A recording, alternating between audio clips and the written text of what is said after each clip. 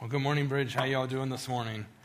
Good? And we're going to dive into God's Word this morning together. And, I think it's awesome that we have the opportunity to send out missionaries like Mariana. And, we have Marianne Lucas. They all start with M's. I get them all confused. They're Mariana. We have missionaries that are serving all around the world. And, just for them when they come back, we love to give them an opportunity to share in our services. So, happy Labor Day weekend, extended weekend. Some of you are like, oh, yeah, an extended weekend. That means more house chores, right? I mean, that's what it means for me. It means more outdoor work at the house tomorrow and that sort of idea. So, this morning as we dive into God's Word, I'm going to share about something that's been spinning in my mind for a few weeks now, and I want to give you just a glimpse of what my sermon prep process is like, okay? Because some of you who might be around me might be like, what? Like, because I don't speak every week, right? Like, I'm up here maybe, once every 4 weeks, 6 weeks, something like that, and I get to speak. And so my sermon prep process looks something like this. I find out the date of when I'm speaking next, and usually that is like weeks down the road, sometimes even months down the road. I know in advance. And I find out whether there's a specific scripture, focus, topic, series that I need to align to or that we're speaking from during that time. And about 3 weeks out, I begin to pray, I begin to read, I begin to listen, and I begin to process whatever that topic may be, right? And this is one of those weeks where there wasn't a pre-designed topic or series or guidance on where we need to go. And so I had this idea or thought or word that kept creeping back into my mind and my spirit, and it was around the word unity, right? Unity kept coming back in, and so my brain begins to process everything, right? And as I'm praying and thinking and reading, that whole process is going along. My CPU usage, the week of, goes way up. My brain, it doesn't matter. I could be cooking dinner, and my brain's processing sermon on Sunday, usually the week of, and I begin to write. Usually the week of, I begin to write and put things on paper. And this week was no different, except for I got the Tuesday of this week, and I hadn't written anything yet, and I felt this tug, to go in a different direction. And I'm like, okay, God, is that you, or is that a distraction, or what's going on? What are you doing, God? And so I began to pray even more, and I was distracted, honestly, battling between these two thought processes until Friday, 2 days ago, and I'm up here today. So, and about making a decision to actually speak on unity, because unity is not usually something that a pastor loves to speak on. It's like speaking on giving. It's almost the same. Not usually topics that we love to talk about. And so I have been processing it for a few weeks, and I felt like the Holy Spirit said this, and I felt like it was this, that we're in this season of preparing for Bible Engagement Project, kicking off the 1st of October, and many of you heard about it. Today there's training for our leaders that are leading in different areas, and our teachers, and you've heard about the mission and the vision of why we're doing Bible engagement, and we're really putting tools in our church's hands to grow in our church's hand to grow in their walk with God. And I think that it's going to be wonderful, and it's going to be powerful that we can fuel our church to continue to move forward and grow in their walk with God. But I felt like the Holy Spirit was saying that all of those processes are good, and they're beneficial, and they're wonderful, and they're going to make an impact on the people who choose to participate in Bible engagement project. Whew. But none of that matters if the church isn't in unity. It's it doesn't mean that it doesn't mean that we can't grow in our walk with God individually. And it doesn't mean that we can't be doing the same thing together. But if we're not actually in true relational unity, it really doesn't mean anything. It's good, but God's will is for His church to be in unity with one another, with each other. And what I mean by that, I got this image in my head of two runners, right? And if we're running a race, we know where the finish line is, right? and we run, and we kind of run like you have the same gait, right? Like we're going to get there together, like we're a team. You have the same gait, the same step where you're going to take the same step with each other. But if we're not in unity, in relational unity with each other, we might still be running a race and we might still be runners, but we're all running in different directions, right? Like you got a couple people over here running this way and a couple people over here running this way. Yes, we're doing the same thing. We're doing the same task. We're running. But are we running in unity together relationally?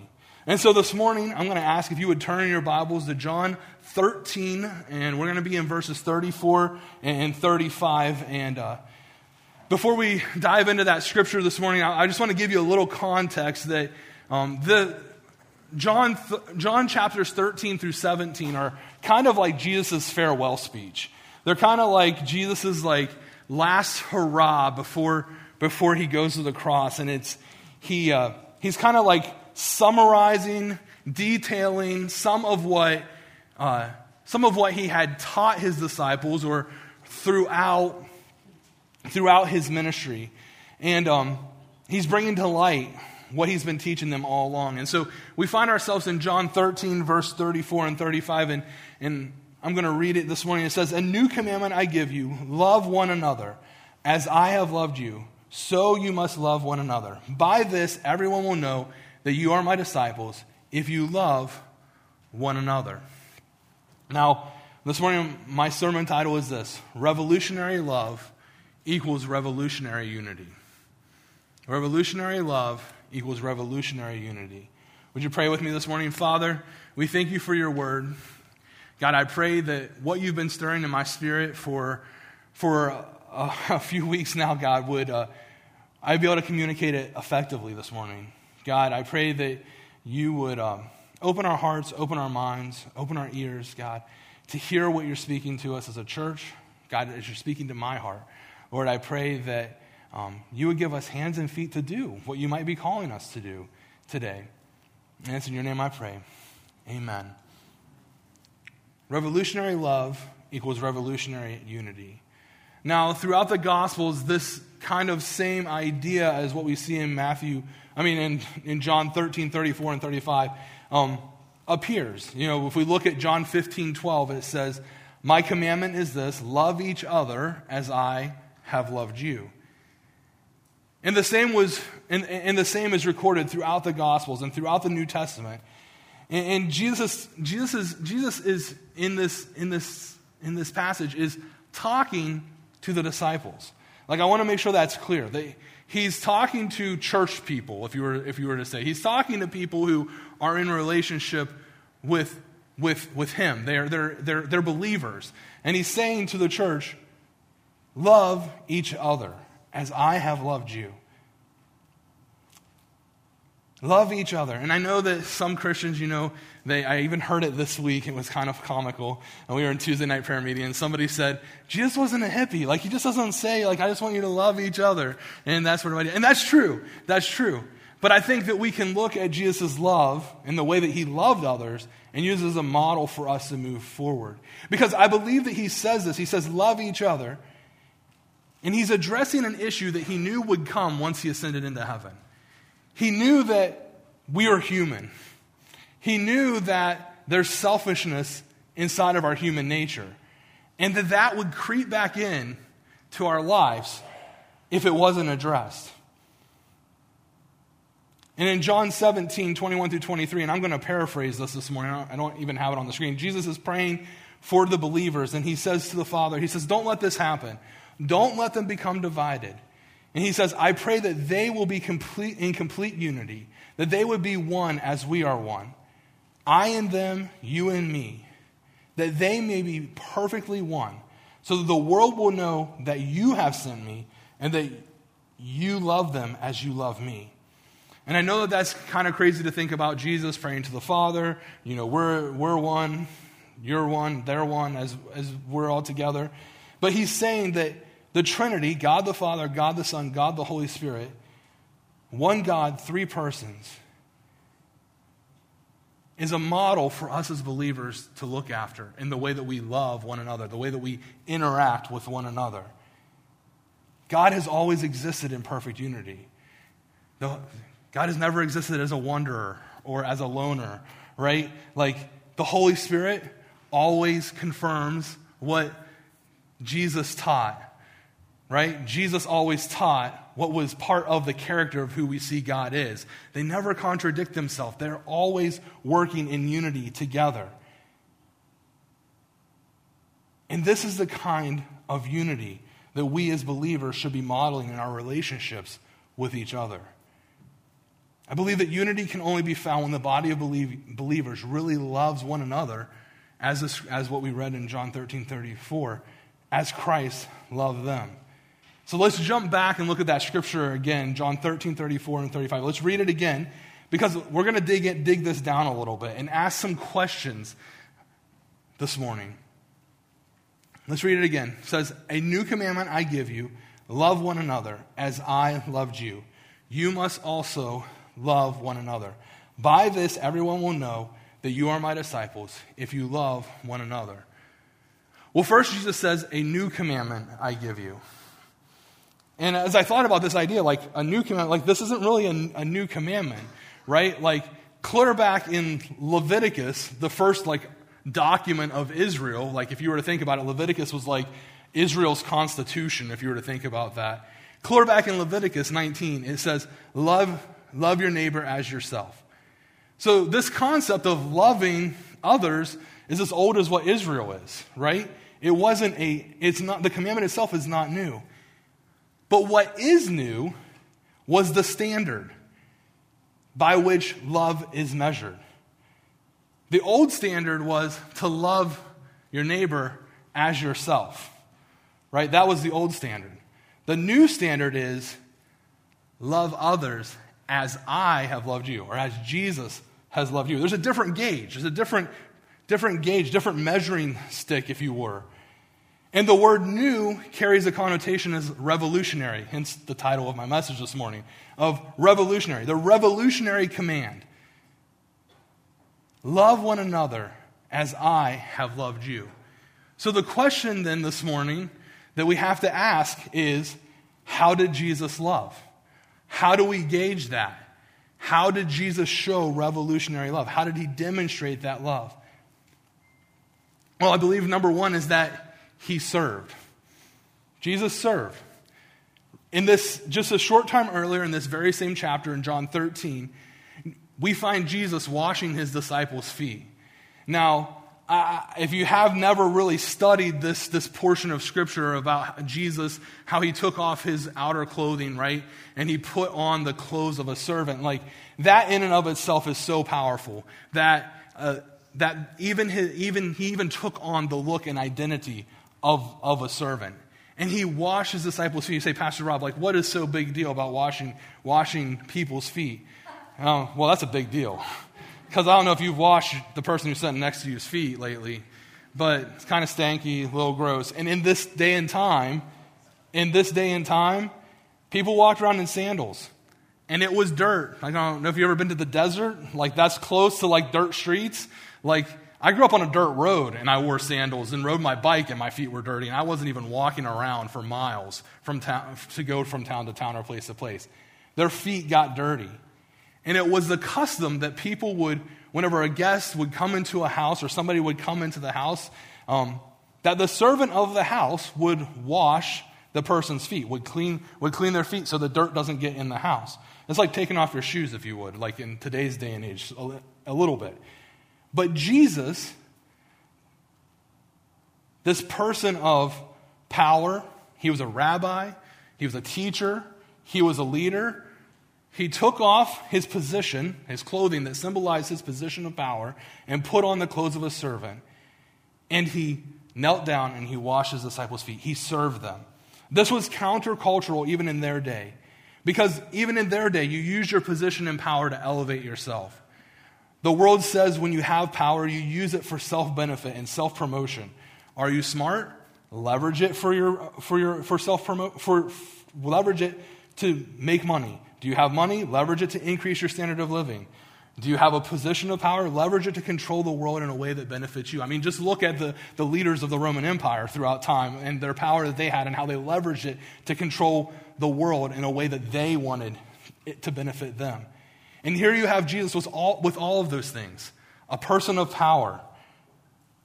He was absolutely viewed as a person of power. I mean, the government was after him at this point in time to kill him because he was a person of power, person of influence.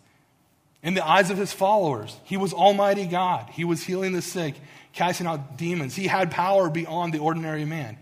And here he is, all-powerful God, at the end of his life, washing his disciples' feet. He wasn't using his power to protect himself for self-promotion, but to serve. He was kneeling down and serving to pour himself out for them. And as he washed their feet, he explained to them that this was just a symbol of the ultimate way he was going to serve them. Not by washing the dirt off their feet with a water and a towel, but by shedding his blood on the cross to wash away their sin. Number one, Jesus served.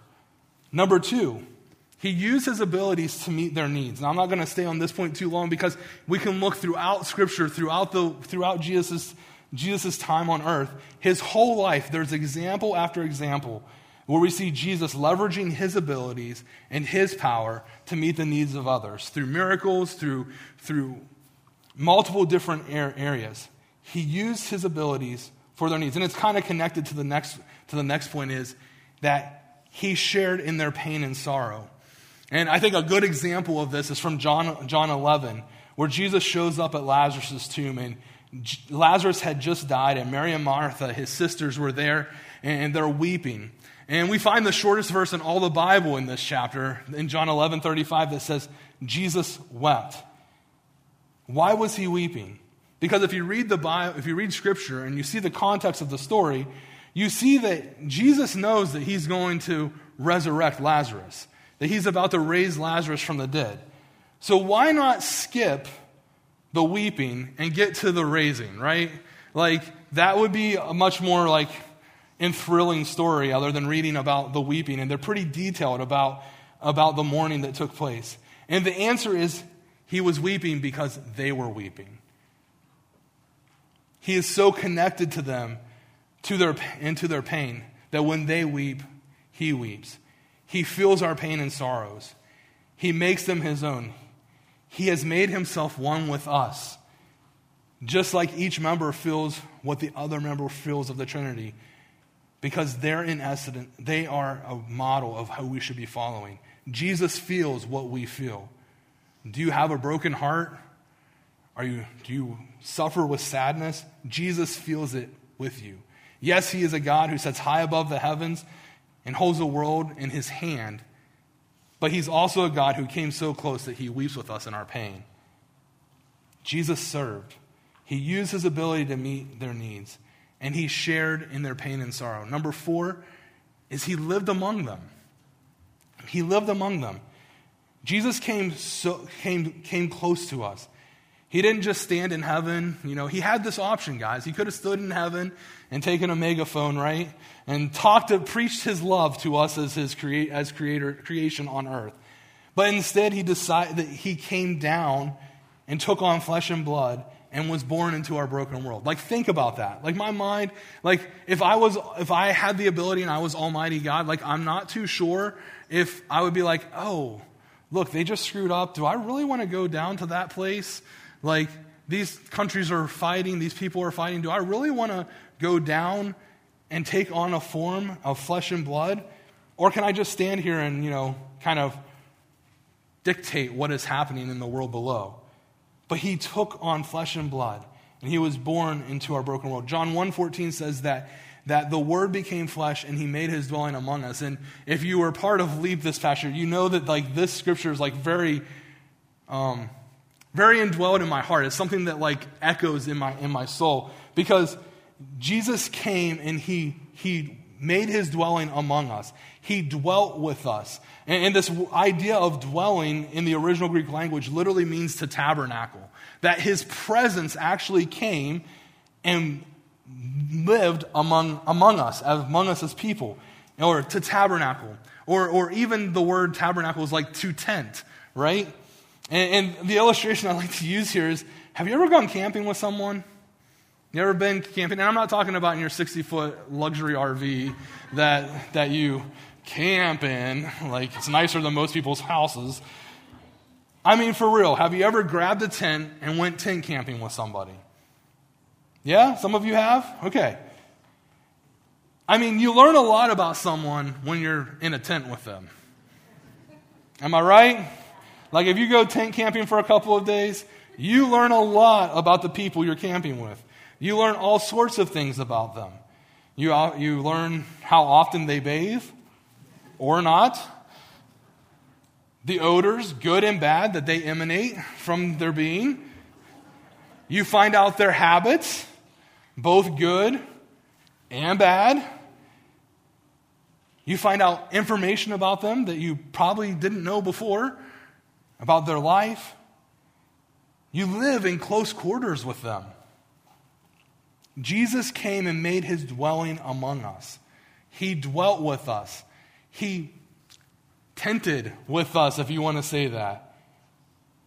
He left heaven and came to earth to live as you and I. He got so close to people that they could touch him in the physical, that they could interrupt him when he was speaking, that they could betray him with a kiss. He came close to us and showed us his love. He made himself one for us, which leads me to number 5, and that is that he bridged the gap to get to them. See, there's something inside of all of us that love to be with people who are like us, right? Like, if you're highly educated, you like to hang out with people who have the same education level. If you have we like people who have the same sense of humor as us because they make us feel good, right? We like to hang out with people who have the same socioeconomic status as us, sometimes even the same race, the same preferences in desserts. You name it, it's there. We like people who are like us. And it happens almost kind of naturally. Like if you were to back up and sit in a seat and you look at a large group of people, you see it kind of naturally take place in their interactions. That people who have similar likes, dislikes, preferences, they seem to divide and kind of form their own, I don't know what you want to call it, groups, and that kind of takes place. And it happens kind of naturally. Why? Because we see a gap and a divide between who I am and who you are, right? There's a gap there. And there's a divide between us in our human minds that for some reason we can't seem to bridge. But there was never a greater gap than that which Jesus overcame by coming to us. Like, think about that. By coming and dwelling with us. He was the creator. And when I say creator, like, he designed the nucleus of an atom. Most of you may not even know what a nucleus of an atom is, because most of you, like me, can't even set the timer on your microwave. My breaker went off yesterday, and I was like, how do I set the time? And, obviously my wife comes in and is like, beep, beep, beep, beep, beep. Okay, it's done. Okay, perfect. But he designed the smallest part of the universe to the largest part of the universe.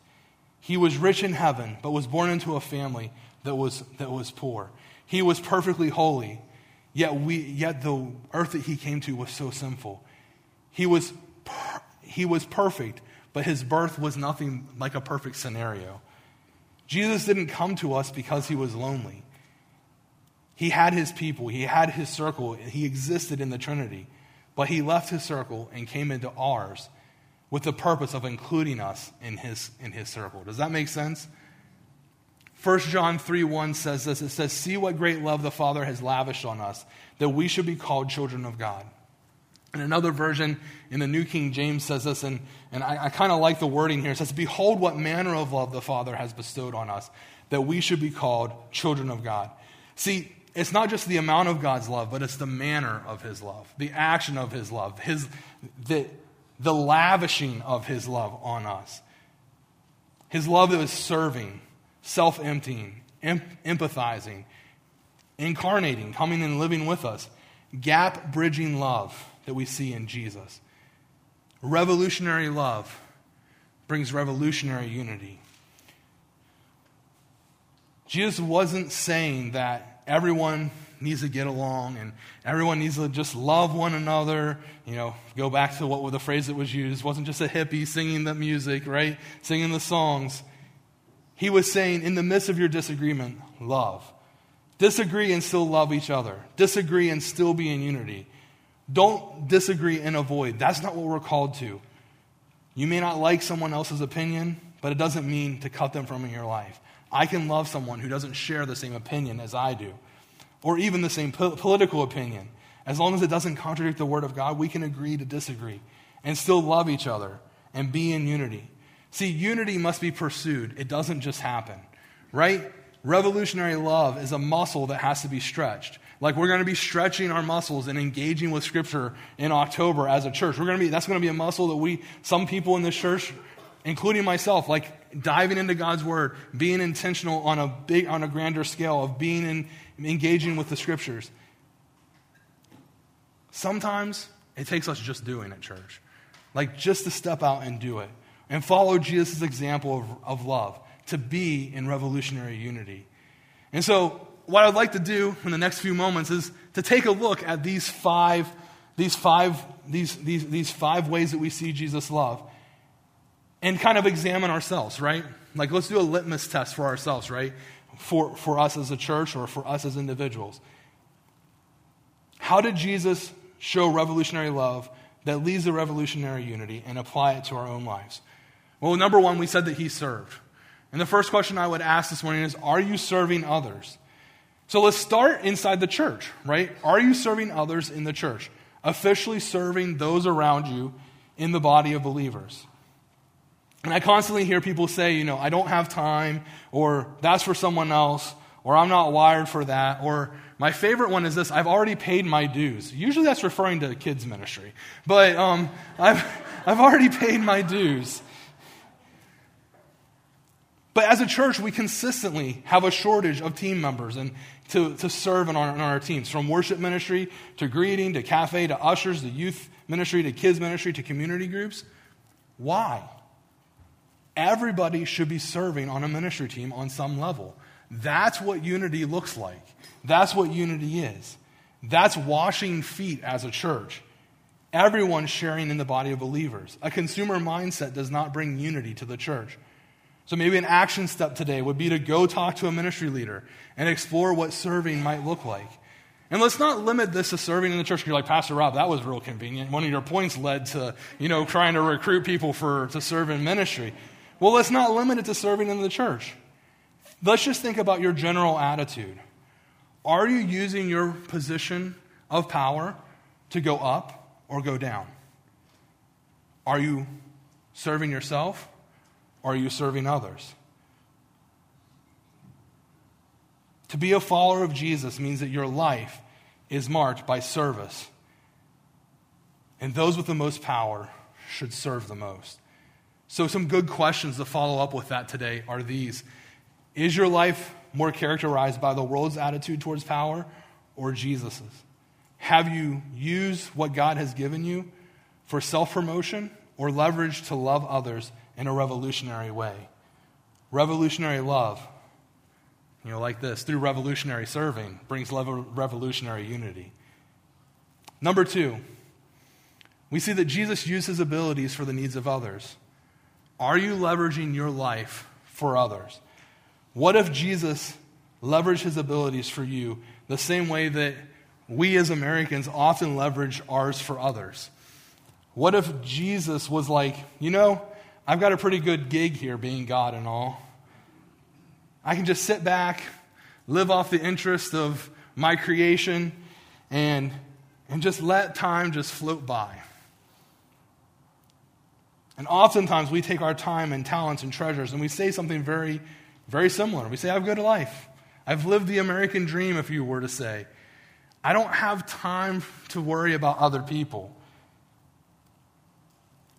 I think what discourages me is a lot of Christians receive Jesus but continue to live for themselves. It's like Jesus is a fire escape, like he's a backup plan. And when I need it, I know that ladder's over there, but in the meantime, it's all about me. The scripture says that our love has to be more than words. In 1 John 3:16 and 18, it says, this is how we know what love is.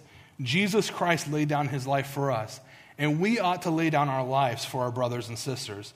If anyone has material possessions and sees a brother or sister in need, but has no pity on them, how can the love of God be in that person?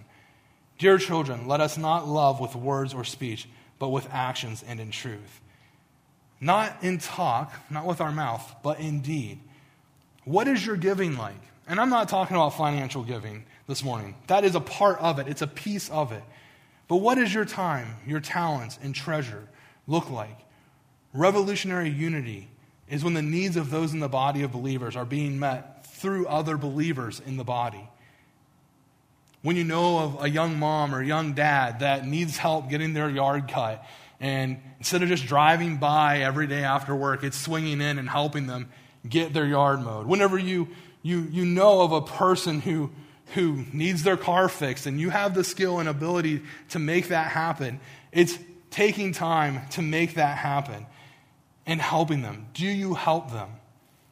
Revolutionary unity is built in the situations where we roll up our sleeves and we use the skills and talents that God has given us to meet the needs of others. And if you think about like a mission trip, right? Like if you've ever been on a mission trip, there's unity that is built among a missions team like none other. And I believe the reason why is because they roll up their sleeves, they use what skills, talents, or lack thereof, skills and talents that they've been given, and they use it towards the same mission of helping others and seeing others come to Christ and meeting needs around them. God has prospered us in our abilities for the sake of His kingdom, not our own. To follow Him means that we approach life in the same general mentality that He approached life with. And that wasn't one in which He lived in His abilities, but leveraged them for each one of us. I know of some examples across our church over the past few years that unity has been built. I think about community groups that cover that collect money to cover funeral expenses of someone else's family member. Unity looks like when you take a day off work and drive across the state to help someone clean out an apartment of a loved one who had passed away. Unity looks like when a group of people come together to make a couple's dream of having a family become a reality. Unity looks like getting behind the family that is looking to adopt a kid. It gets behind them and helps them see that dream become a reality. Unity looks like when the electrician, the plumber, the IT professional, the cleaner, the businessman or woman, the artist, the mechanic, the actor, come together and see the needs of the body in our community met. When we see the needs of the body of Christ put first, then we see the community transformed. Revolutionary unity is marked by believers who use their abilities to meet the needs of others. So a good question for us today: when you see or know of someone in need in our church, do you respond? Do you respond? Number 3, it says that Jesus shared in their pain and sorrow.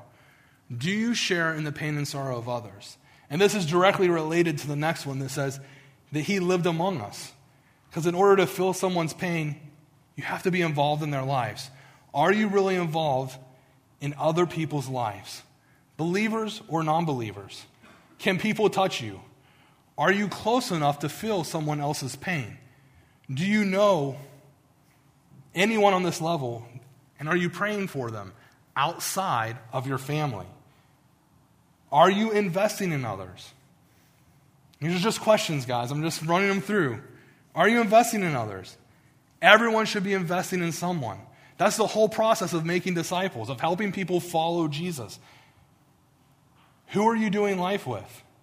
Who are the 2 or 3 people that you're bringing along with you on the journey? Think about that. Are you? You know, often our easy excuse, as people in our culture, in our society, is to say, but I don't have time. I'm so busy. Listen, this morning I'm not busting your chops, right? I'm not like beating you over the head this morning, but Jesus was busy. We're all busy. Jesus had 12 guys that He invested in. If you've ever really tried to disciple one person, you know the amount of time that it takes to disciple one person. Jesus discipled 12, and He had a full traveling schedule. He spoke to upwards of 15,000 people at a time. He was constantly approached by people who wanted His time for miracles or to ask questions. And all of this, He still made time to know and be known by 12 B-list guys. Think about that. We have time for 1 or 2 relationships to be intentional with. Everybody should be pouring into someone. I mean, I'm not going to ask you to do this, but if I ask you to pull out your phone right now and show me the numbers of 3 people in your contacts who are not Christians that you could call right now and go to Starbucks with this afternoon, could you do it? Could you do it? As believers, we like to be with people that we're like, right?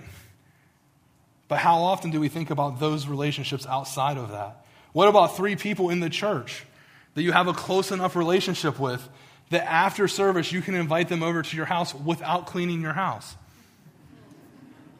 Reality, right? That's when you know the relationship is close. When you can say, hey, come over to my house. Don't mind the mess. Right? Revolutionary unity is marked by the church that is invested in the lives of each other. Lastly, number 5, he bridged the gap to get to us. Are you bridging the gap to get to others? Are you building your life around people who feel comfortable, that you feel comfortable with, or around people who need Jesus? To follow Jesus is to follow him across the gap, to bridge the gap. Are you willing to be part of a church that's not about you, but is about reaching people who are far from God? And as a pastor, we hear all sorts of crazy excuses of why people come to churches and why they leave churches, and why they're part of churches and why they're not part of churches. But in reality, most people are looking for a church that has everything just the way that they like it. And when I do partnership, part of what we do here at Bridges, we do partnership where we partner in ministry together, and when we do partnership applications and we meet with people, one of the phrases that I often say to people that I know that are coming to Bridge from another church is I say this phrase, and I say, the reason why you left your previous church is probably the reason why you'll leave Bridge. Because in reality, that's often what happens. The reason why they left their previous church is the reason why they leave our church. And in reality, it's not about you. It's not about me. It's not about our leadership team. But it's about 2 things: helping people find and follow Jesus. Helping people find Jesus and helping people follow Jesus. And when the church can be unified around those 2 things, I want us to look back into John 13:35 at what Jesus' prediction is of the power that kind of church will have and how it affects the community. In John 13:35, it says this. It says, by this, all people will know that you are my disciples if you have love one for another. If you have love one for another. By seeing the revolutionary love Christians have one for another, by seeing the revolutionary unity that is the result of that love, people will see the difference and know that this church is full of true disciples. It has to start inside the church before it can spill outside the church. It starts by revolutionary love inside the walls of this building. It starts by revolutionary unity inside the walls of this building. And it's up to us. It's up to us to stop making excuses of saying, hey, I don't think that person likes me, or I can't talk to them because they said something I didn't like, or something happened between their friend and my cousin 10 years ago, so I think they look at me weird now, or there was relational tension 10 years ago between their kids and my kids, and now we don't talk, or they said something that hurt me. I'm over it, but I avoid them. Doesn't really sound like you're over it to me. Doesn't sound like revolutionary love to me. Doesn't sound like unity to me. And these are the things that we hear. You hear. I'm sure you hear the same things from people inside the walls of the church. This isn't just apply to Bridge, guys. This is the church. Every church battles these same things. And I believe that that's why the church doesn't explode like what we see in Acts 2. If we want to reach people in our community, the unforgiveness, the relational awkwardness, the avoiding, the gossip, it all has to stop, and revolutionary love must step in. If you find yourself saying some of those things that I said, address it. Don't wait on another party, address it. The Bible calls us to a higher standard than avoiding someone else. We are called to a higher standard than ignoring and moving on. We are called to love one another, and sometimes love looks like hard conversations. Sometimes love looks like pulling out the Word of God and looking for truth. It might look like turning to Matthew 18 for guidance on where to go from here.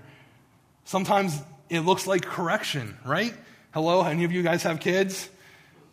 Right? Don't you just love to correct your kid? Isn't that like the best thing in the world? No. As parents, we don't like to correct, but we do it because we love them. Nobody likes to be corrected. Nobody likes to have conversations. It's not fun, but we do it because we want to pursue revolutionary love in our lives. On the other hand, every one of us must remain teachable. Every one of us must remain in the truth of God's word. This is countercultural. This is why in John 13:35 it says, the world will know that you are my disciples because your love for one another, because it doesn't look anything like the way that the world would address unity amongst people. You will be different. You can't grow alone. There's no genuine discipleship apart from being involved in unity of the body of believers. You know, I look at the book of Acts, in Acts 2, verses 42 to 47, just the presence of a unified church is what won the community around them for Christ, is what brought believers in. It says daily people were being added to their number. It wasn't because they sent out missionaries or did cool outreaches in a park or did any of that thing. It was simply the unity that church had. Imagine what could happen here in Lansdale. Imagine what could happen in North Penn region. Imagine what could happen in our country if the church became the unified body of believers that God calls us to. God's plan A for the world is the local church, is his church, is his people. It's how God desires to work in each one of our lives.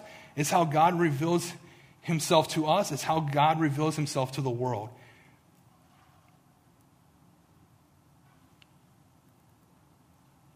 If we look at the Gospels, Jesus revealed himself to people in different ways. For some people, it was physical touch, right? For some people, it was go get wet in that river. For some people, it was wet mud on their eyes made from spit. For some people, it was multiplication of food. For some people, it was just his spoken voice. And it's no different today. God reveals himself to us and to others through each and every one of you. There's a part of Jesus I can only know by knowing you. There's a part of Jesus that the world can only know by knowing you, because he reveals himself in you in a different way than he does me, than he does Pastor Matt, than he does any other believer in the room. And when we're in unity, God will be revealed to the world around us. I'm going to ask the worship team to come this morning. I'm going to ask, can we go back? We're going to go back to John 13, 34, and 35, because I think I want to read this one last time. And it says this, it says, a new commandment I give you, love one another as I loved you. So you must love one another. By this, everyone will know that you are my disciples if you love one another. Revolutionary love that we see in Jesus is marked by serving. It's marked by selfless living. It's empathizing. It's involved in the lives of others. And it's bridging the gap between Christ and the world around us. That is what will bring revolutionary unity. And this morning, I'm going to ask, in your seats, if you would just bow your heads and close your eyes this morning. We're going to kind of maybe end or do a response time just a little differently this morning. And maybe this morning, if everybody would bow their head, every eye closed, this morning you say, I struggle in one of these areas. You say, maybe I struggle in serving others because it's a time issue, or it's a contentment issue, or it's a commitment issue. Maybe you struggle in living selflessly. Inside each one of us, our natural man is selfish. And you say, Pastor Rob, I struggle with that. I struggle with wanting to live for myself. I struggle with wanting to put myself first. Maybe you struggle with empathizing and feeling the pain of others. Or you recognize other struggles or you struggle in really recognizing others' feelings and struggles. And can I tell you, that was me. For a long time, I had a hard time empathizing. Even into my days of ministry, I had a hard time empathizing with other people's pain. And it really took God breaking me through my own pain so I could feel the pain of others. But maybe that's you this morning. You struggle with that. Maybe you struggle with isolation and loneliness. And you lack the desire to be involved in other people's life, let alone be intentional in discipleship relationships. Maybe you feel like you have nothing to offer. Maybe this morning you struggle with bridging the gap between Christ and the world around you. Maybe there's conversations that need to be had and healing that needs to take place and forgiveness that needs to be offered so that you can love others like Jesus and be in unity with the body of believers. Maybe it's hard for you to bridge the gap between your faith and your workplace, or between your faith and the people at your school. This morning, if you fall into any one of those categories, can I just ask you to stand right where you're at? And this morning, church, I'm standing. Like, I know I'm up here on the platform, I'm physically standing, but I'm standing because I fall into some of these categories, that I struggle in some of these areas. I'm not saying that you failed, but you've struggled in some of those areas. So if that's you, would you stand with me this morning? See, I believe this morning that we all struggle in one of these areas.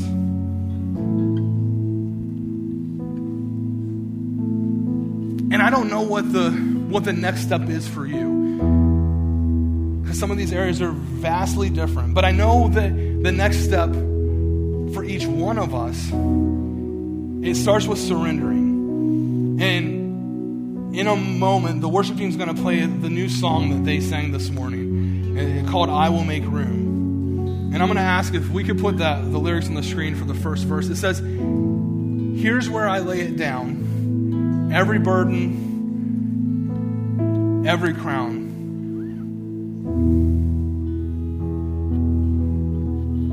It says, when he says every burden, every crown, we're laying down, we're surrendering our burdens. And when it says every crown, that's our positions of power. Every one of us is in a position of power in someone else, in the eyes of someone else. We're laying down our positions of power and surrendering. And I love what the next verse says. It says, every lie and every doubt. Every lie that the enemy has spoken to you, that you have nothing to offer those around you. Every doubt that says that you don't have the ability to help others. The next line is, this is my surrender. I'm laying it down. And then the chorus says, I will make room for you. I will make room in my time, in my talents, in my treasures. I will make time in my life to do what you want to do in my life. And then in the verse it says this, it says, shake up the ground of all my traditions. See, I love that because I think that oftentimes we get set in our selfish ways, right? Like we get set in the saying, I like it this way, I do it this way. And we find out that our way doesn't really work. It becomes tradition for us. We've tried and we fail. And it says, break down the walls of all my religion, the things that I've practiced for years, the years of avoiding issues, over that time I've built up walls in my relationships. Tear them down. Because God, your way is better, is what the next line says. Your way is better. I submit to your way. And so this morning, if you are standing here this morning, I'm going to close by asking you to do something, to take a step that's even a step further than, standing in your seat. I'm going to ask, would you take a step and come forwards this morning? Would you step out of your seat and just come up around this altar as a body of believers in unity? Would you come? Would you join me up here? I'm going to come down. I'm going to join you guys here in just a moment. But would you come forward as an act of surrender to say, Jesus, I'm taking a step. It might be uncomfortable. It might not be what I thought this was going to look like. So we run out of room in the front. We can squeeze together. We can fill the aisle, whatever we need to do. And I'm going to ask, would you sing this song with us this morning? In unity as a body of believers, would you sing this song that I'm surrendering? I'm tearing down my walls. I'm addressing the issues that I may have. Because God, there's nowhere else we want to be as a church than where you want us to be. Because your way is better. Your way is the way that we want to follow. Pastor Matt, would you lead us this morning?